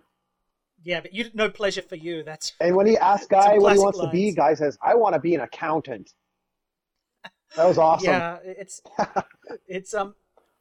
that yeah. So Accountants everywhere in Japan were like, "Yeah, I know Yeah, that's right right. now as we're speaking, there's an accountant in Tokyo who has a statue of Guy punching that guy in the eye on his desk, and I love that guy. I know Yeah. you're out there somewhere." except the eye is like a dollar sign or something. Yeah. Oh, But, that was awesome. This has some great yeah. lines. This has some great violence, and it's Yeah. definitely fun. It's great fun, and manly drama. yeah, and it's just fun to see the Japanese take on, just like California Crisis, seeing their take on California. Now we get to see their take on Manhattan, on New York City. Yeah, it's pretty cool. And it's a lot of fun. and you get times where things are represented at least well, not necessarily accurate, but well, like it captures a certain spirit. But and then you get things like Future Police Urashimon, where they go to Chicago and it literally looks like Miami. There's giant palm trees and stuff. Chicago ain't Miami, guys. But so basically when Guy starts learning, Alex says, I'm going to need a real champ to train you up. And the best trainer is this guy called Lucky Roman. Yes. And Lucky comes in. He looks like, and you know what? Again, another Hokuto no Ken. It looks like he just came out of the wasteland. And he's put on a skirt and a fur hat. That's he's chiseled. He's a chiseled god. He just And he's basically a transvestite. I'm using terminology from the time. And they're fighting. He bleeds. He does the Degrassi Junior High thing. Do you remember when Joey Jeremiah fought that bully who had AIDS or had HIV? Oh yes. In Degrassi, don't touch me, man. He sort of says to all the boxers, hey, stay back. I'm sorry, guys, I didn't tell you. I have AIDS. Yeah, that's a kicker. He has AIDS. He's Lucky Roman. He's a former light heavyweight champion, and he's down and out. And he said he can't train Guy because he has AIDS. But he does inform the gym guys that he said, "Don't worry, I'll disinfect everything before I leave. Get the bleach wipes." Yeah. I mean, I remember being a kid in 1990, and, kids would say, "Oh, don't touch that paper, you might get AIDS." Well, I mean, really, AIDS didn't really come to the picture to the mainstream until about 1986 is where they really started talking about AIDS. So this is sort of a time of where, AIDS was definitely, a monster. It's. Oh yeah, and to Asians, AIDS very much was an American disease, kind of. Yeah. In their mindset, obviously, that's not true, but yes. So Lucky is also, he's on borrowed time, just like Alex Gordon. So they both want to mold him into this champion. And I think really Alex goes to talk to Lucky Roman, and Lucky Roman first denies training Guy. But I think the thing that really changes Lucky Roman's mind is when he finds out that Guy is also dying. He has cancer, and it's like the one last dream. This show has Alex has cancer. Yeah, Alex has cancer, not Sarakapud. We're talking. Yeah, Alex King. And shout out. And this show again, Hokuto no Ken, the melodrama is high. There's moments in the show where you're like, whoa, this is a lot of melodrama. I love it. I love it. There's a lot of it. This is the Souther arc in Hokuto no Ken. Yeah, a lot of manly tears and resolutions and stuff, and that's and see the thing about it. Yes, we've got a lot of these sort of characters like there's Lucky Roman, Alex Gordon, Lily, and then Mark Bailey, the African American guy from Harlem, and all these different characters. So what I like about it is it does. It tackles things like discrimination. I mean, I think Guy saying, I was called a yellow Jap, but Bailey, you were called, the N word, and we're brothers, you and I. Yeah. I'm sorry, but like the Japanese experience and the African American experience are not really alike. Well, I mean, there is definitely, in regards to Asians, the Japanese did have a lot of issues in the United States because of the war. I mean, absolutely. No, I'm not saying that. I'm just saying that. Even Vancouver, I mean, if you go to Vancouver, they have like Chinatown, this and that. And actually, I watched a documentary how there wasn't a time when they were going to actually make kind of like a Japanese area, like a Japanese. Yep. And that would have been really something so unique and cool for North America, but because of Yeah, for sure. racism, the Japanese in Oh yeah, Canada, anti-Japanese sentiment. and the stuff. Japanese in Vancouver really assimilated, kind of really gave up their Japanese culture. So a lot of the Japanese in Vancouver, they're really more like Canadians. They didn't really keep that mosaic like a lot of the other countries in Oh, regards yes. to like Yeah. because that's so. But one criticism I do want to give this show is you can really tell it's coming from a place of like these guys have never been to America and it's an experience they've never had, and it's sort of like they're sitting around a table and they're talking about it. It's definitely a Japanese perspective, which is interesting and weird, but also some of the things like could be offensive. Like they go to Harlem and he loses a fight and they're like, they're gonna kill us, they're gonna kill us all. Like if you go to Yeah. Harlem and you're in a boxing match and you lose, black people aren't gonna kill you, right? But I guess it's supposed to be like shady, sort of an underground, you know. Yeah, well, I mean, I think these days, like, I went to Harlem ages ago, but even then, like, it was like, soybean coffee for $12 or Yeah. something. But, a lot of gentrification and stuff. But I think what I was trying to say was that, like, someone guy was born in Japan, apparently, born in a first world country. He didn't have the legacy of slavery and all sorts of, terrible stuff that the African Americans had to endure. So I'm just saying it's not quite the same. But however, like, Yeah, and again, racial and discrimination. again, such a Japanese perspective to take that route. Hey, it's so ironic because the Japanese are like some of the most terrible. Their history is just terrible and atrocious to like China or to Korea or I lived Philippines. in former Manchuria, and it's appalling. yeah, I mean, what they did, Oh, you would lose sleep. And at least like Germans can say, I was a German soldier, I was not a Nazi, I never knew about that. But this was, little Goro's grandfather, who's this now a cuddly old Japanese guy. He could very well have, raped 50 ladies with his bayonet, done terrible, terrible things. in relation to this, I know it's off topic, but if you guys listen to podcasts, there's a podcast called Hardcore History, and Dan Carlin. yeah, and currently he's doing a series of episodes called Supernova in the East, and it's talking about Japan and the war. And the last episode is covering this topic, actually, and it's quite interesting how the generals manipulated the soldiers to do really, really atrocious things because they wanted to sort of set up a tit-for-tat situation where if they did really atrocious things to the Australians, to the Americans, then the Australians and Americans, if they ever caught a Japanese, they would do terrible things to them. And it was set up so the Japanese would never surrender. So a lot of the things the Japanese soldiers did is atrocious, but it's sort of a crazy setup by the powers that be to make it that way, which is sort of crazy. Only in Japan, eh? Oh. But again, it's interesting to see the Japanese perspective on America and them trying to touch racism, but it's sort of off because they've never really been to America. That's an interesting kind of weird world. It makes it interesting on its own. Yeah. But what I do like is that the humanity of Murakami's stuff does shine through. Oh, like, yes. We're dealing with racism, AIDS, prostitution, homosexuality. Yeah. All hot topics, and yes, one thing that is good is he does show the perspective of the negative, but then he does show the perspective of the individual as a human being with feelings. Yeah, they're all humanized. They're humanized, yes. They're not tokenized or dehumanized. That is true. That is true, yep. Yep. And like Lily is her own character, and there's many admirable traits. She's not the quote unquote the whore. She's not an archetype, or at least she's got agency and stuff.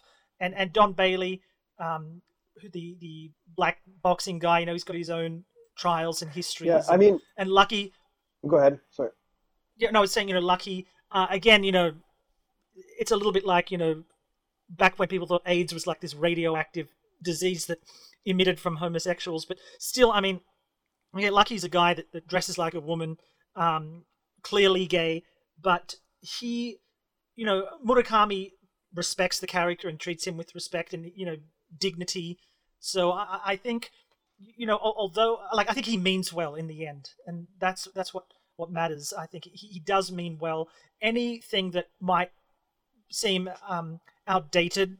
It's not, I can forgive him for that. I think his heart's in the right place, and there is a humanity that shines through a lot of his work, and I think you can feel that through this adaptation. So yes, that's one thing I did like. The quality of the Japanese, or the interesting about Japanese, is they sometimes can be very, very sensitive, very, very sensitive.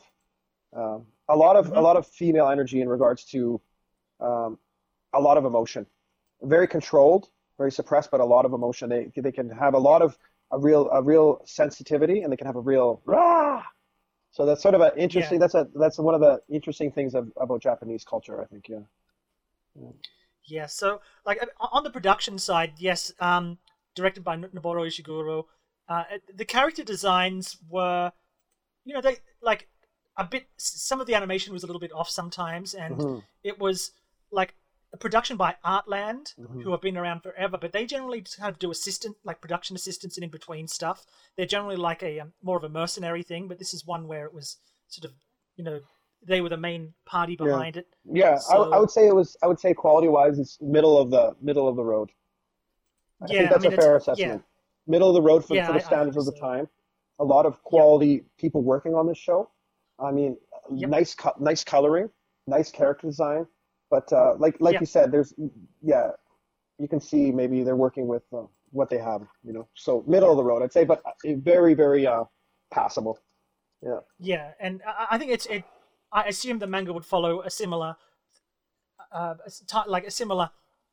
a similar way to what the episode did. It's very much like, okay, Don Bailey, that's his first big opponent. You're my opponent, but the fight is more to understand each other as human beings. Yes, it's not. Yeah. I'm just going to destroy this. You know what? That is a really interesting thing, and a unique thing about Heavy is during the fight, you're going through the story of both fighters as they fight, showing their struggle in life, and kind of correlating to their fight in the ring, and that was quite a charming part of the story, which I really liked. Yeah. And showing how the two fighters had more in common than they did differently.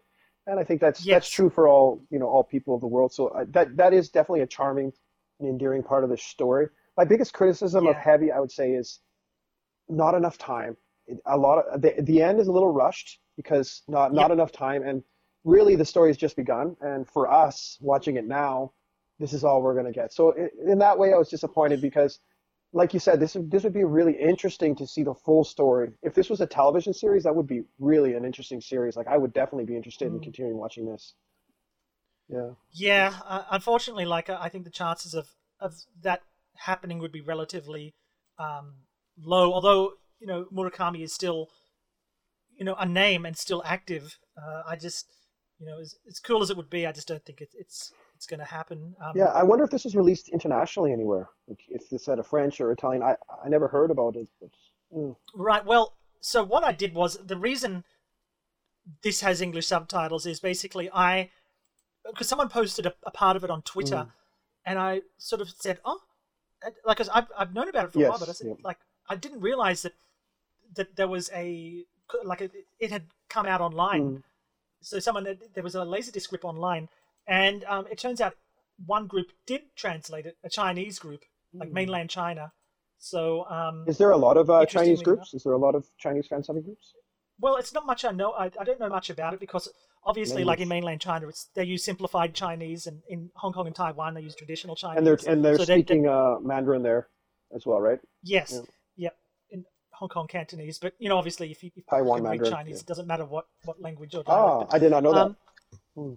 So, but it seems that they, especially these days, there are more and more groups in China translating this stuff. So, I use that as the basis for my translation. So it's not going to be perfect. I'm not one of those people that says, Did you use outside resources? Did you get some, like a local speaker to help you with certain translations, or was it all your own translation? A few little parts I got some people for. Like, one of the things was his name is Guy, right? And for a lot of the time, the subtitles kind of made it like, hey, this guy did this guy did that. And, interesting. Yeah. So it was almost like their mistake in a way. No, I think it was just the translator, because the translator doesn't necessarily know what's a name. Oh, And sometimes in Chinese, the names literally mean something. So, oh. you know, That can be could confusing. translate Yeah. that way. Okay. Yeah. And there's probably a few mistakes in there, like Yonkers High School. That's probably Yonkers, I'm sure. Yes. But I tried to mitigate most of those. Yeah. And fine job, Dane. I know you were kind of hard on yourself, but I think anyone who watches this will agree it's very watchable. And this is Yeah, that was the goal. yeah, and honestly, pretty much basically this is a simple story. I mean, there's deep and sentimental parts, but pretty much this is a pretty simple story. And I think you did a spot on job. And I hope people will check out Heavy. I don't know, are you putting out a BitTorrent or are you just going to keep it on direct download? Well, You should put on I yeah. would put on Naya Torrents. I mean, that's simple. It's not like Box. And maybe someone will put on. I mean, you should put this on Box, Yeah. but I know you're like, oh, you don't want to deal with those guys. Yeah, oh my gosh, yeah. But yeah, Mike Toole liked it when I posted this, so you know, and Mike Toole, An awesome dude. he always Yeah. an awesome Oh, dude, yeah. and he has such a deep love for this sort of stuff. I know he loves so much stuff. There's, you know, some people would say, oh, so and so, or this sucked, and he always said, oh, I had a great time watching it, and I'm always jealous of people like that, you know, that can enjoy stuff so much. But I really enjoyed this.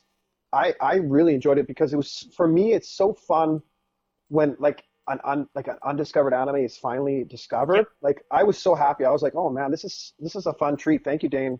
Thank you personally from me because it was really enjoyable for me to watch this. I thought it was great. and it was just You know. it was cool to like I sat down and watched it and realized, oh, maybe I'm the first person in the world to watch this with English subtitles. You know. You know So, what? That is probably true, and that is pretty cool. And that's pretty special, man. That's kind Yeah. of neat. You know. Hopefully, did that Chinese group fans have anything else, or did you look at their other work? I haven't had a deep look, but yeah, I mean, I think if it's definitely one avenue to pursue if something's not being translated, not being subtitled and stuff. Yeah. Then yeah, I mean, That's a smart approach, Dane, because you know, Japanese probably a challenge for you, but in living in Hong Kong, living in the Chinese realm, I mean, Chinese fan sub, that's a great way of getting it out. So who knows what else you could find? Maybe you could find Wingman. Bring us Wingman. Remember Wingman? yeah. Well, I know. did translate the first two That's a episodes. cool that was based on show. the French version. Yeah. Yeah, I wish. that's something So cool. I could look into. Yeah. Yeah. But overall, if I had to give a review of this show, I'd say it's definitely an undiscovered gem. It's a lot of fun. The music, the style, just seeing America, and a heartfelt story. But again, I was left wanting more, which is a disappointment because this The is curse of yeah, the one-off over here. because this would be a really good TV series, you know. Yep. And funnily enough, like I said, I'm not in in real life. I'm not a big sports fan, and boxing least of all. But having said that, there are so many good boxing anime that Yeah, there is a really good tradition of boxing anime, which is interesting. yeah.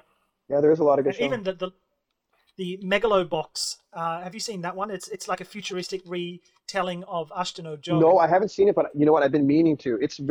Oh, it's so It's good. very weird. I mean, who came up with that? But it's okay. I'm game. That was like, I just fell for that hook, line, and sinker. That was fantastic. It came out like on Netflix in Hong Kong. Yeah, So it was we'll definitely have to review that. fantastic. Yeah, and yeah. Ashton Ojo, Really good show. I believe, wasn't that was directed by Dazaki again. is it Tazaki? Yep. Oh, okay, Yep. interesting. A lot of the same team as Cobra, in fact. Oh, That's, cool. you know, Yeah, that's quite yeah. the show too. That's quite the show too. Yes, it's a classic. Yeah. I've sat with the Ashton Ojo statue in Okinawa Yeah. several times. Oh, cool. Yeah, that's a really great and show. That's a show I need to go back and really take my time and watch. There's so many animes where I haven't watched them fully, or I haven't watched them in such a long time. And you know, like you said about He-Man, Yeah. I would like to go back and just appreciate those shows. And that's one of the nice things about doing anime specific is it gives you a reason really to go back and just appreciate all those awesome shows that, you know, give them a rewatch Yeah. they deserve. And Ashton Joe, if younger listeners, if you're out there and you haven't heard of Ashton Joe, that's really a classic. I would definitely, that's a high recommendation. Dazaki, another, wow, there's a big dog. One of our favorites. Okay. definitely. And actually, the news just like because what happened was that about half of the series came out in HD, and then for some reason it just didn't finish. Like they didn't finish releasing the HD broadcasts, or I don't know. And you're referring to what? Ashton no Joe. Ashton no Joe, yeah. Yeah, but it is one of the few anime that's getting a 4K version, and they're in the process of making sure the whole original TV series gets a 4K release, like a full-on 4K release. So the original Ashton no Joe is it's going to come out in 4K. Oh, cool. Well, I remember during the time of like the early 2000s when we had all those like Hong Kong bootleg DVDs, and I bought the Ashton no Joe bootleg, and actually it's one of the better quality ones. It's pretty good. Like nice box, good subtitles, very watchable. It's not like when you watch the Fist of the North Star subtitles, you're like, what? It's like, I what the fuck? You know, but the classic when a guy like killed a woman to steal a chicken and or a rooster or something, and he's cooking it, and then Kenshiro comes up and says, "That cock is tasteful.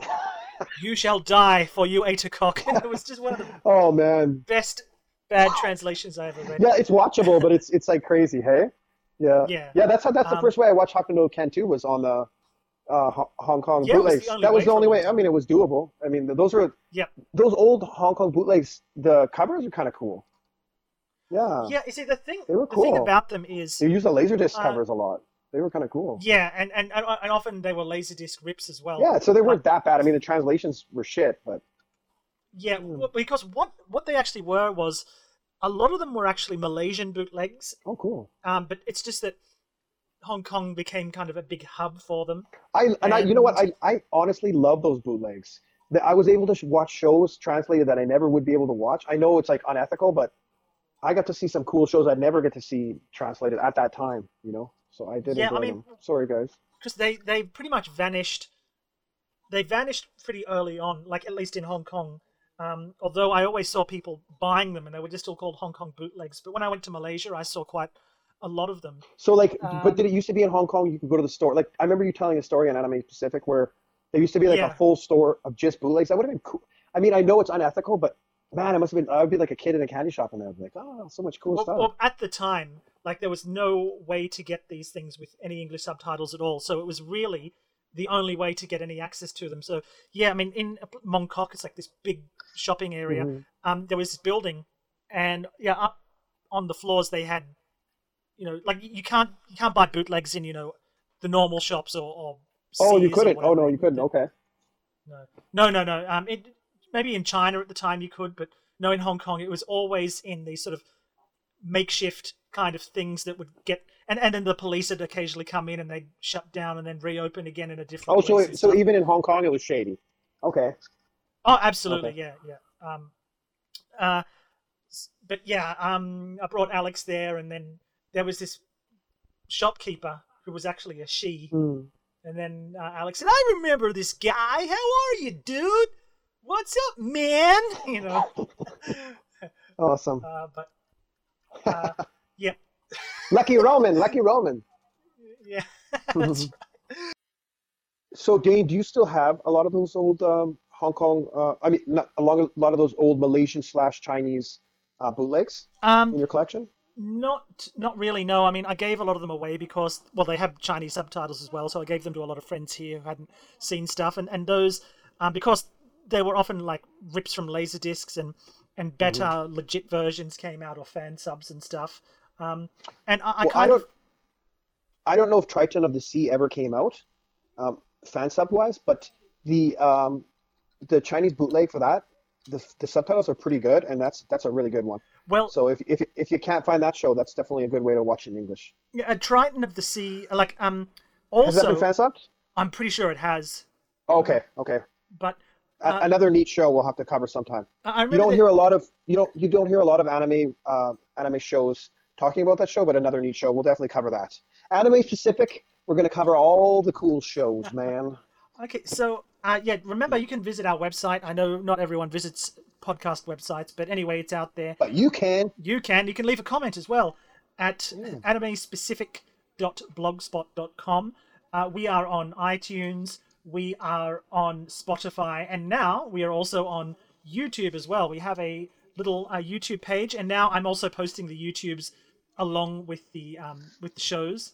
So you can see the and cute Dane's little done a animation. great job. Yeah, Dane's done a great job, guys. Definitely check it out. It's a fun way of listening. It has some really cool animations. Great job, Dane. 100% Dane. Thank you. 0% me. Thank you.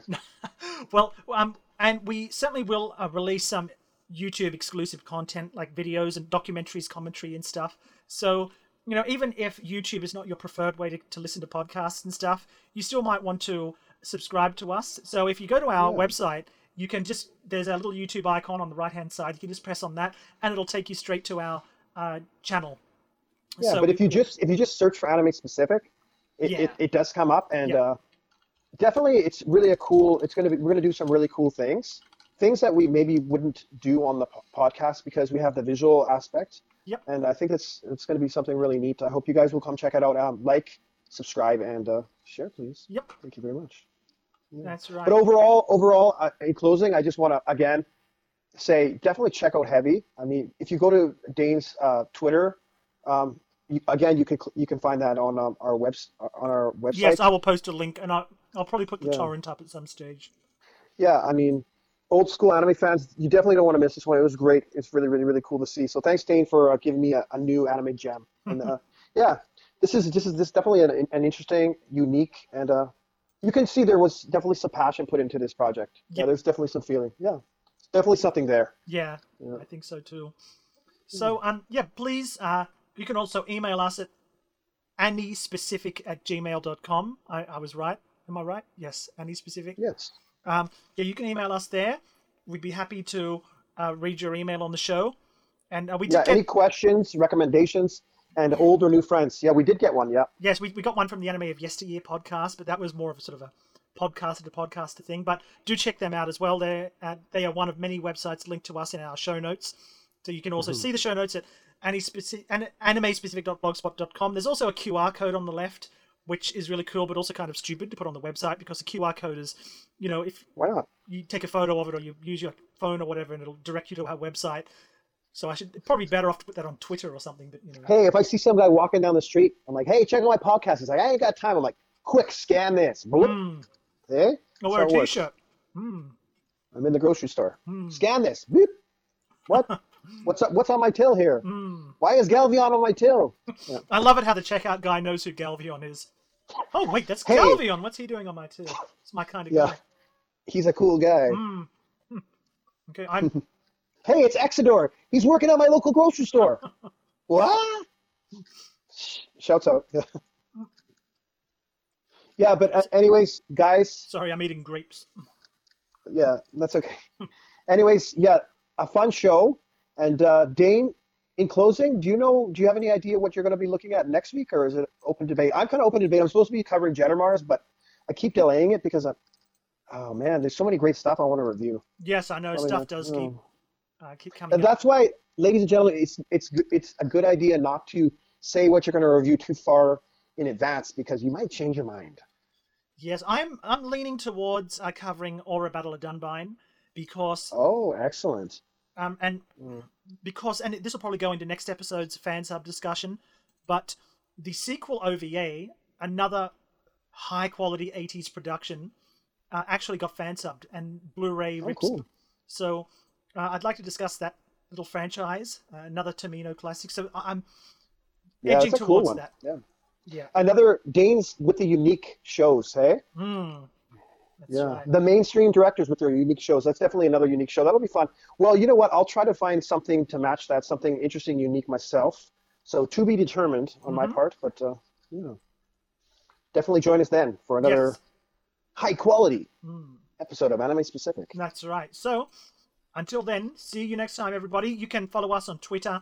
I will update the website and put our Twitter links there as well, which I haven't done yet. But by the time you hear this episode, it should be there. So, until then, And if you go to the YouTube channel and it doesn't look fancy, just wait. Dane's going to be working on that. It's going to be cool. yes, it'll get better day by day. Oh yes, I forgot the banner. Okay, He's yes. going to work on it right now. Yeah, that's right. Yeah. You've got an hour, Dane. Okay. My daughter's got malnutrition, but who cares? Yeah. Get her working on this website too. Just okay. She probably could actually. She's Yeah. she's really into animation now, and she's subscribed. She can do the soundtrack. She can do a dramatic soundtrack for us. She could Yeah. probably do the animation. She does better animation than I do, actually. Cool. Yeah. Okay, so until then, see you next time, everybody. Bye-bye. Bye-bye.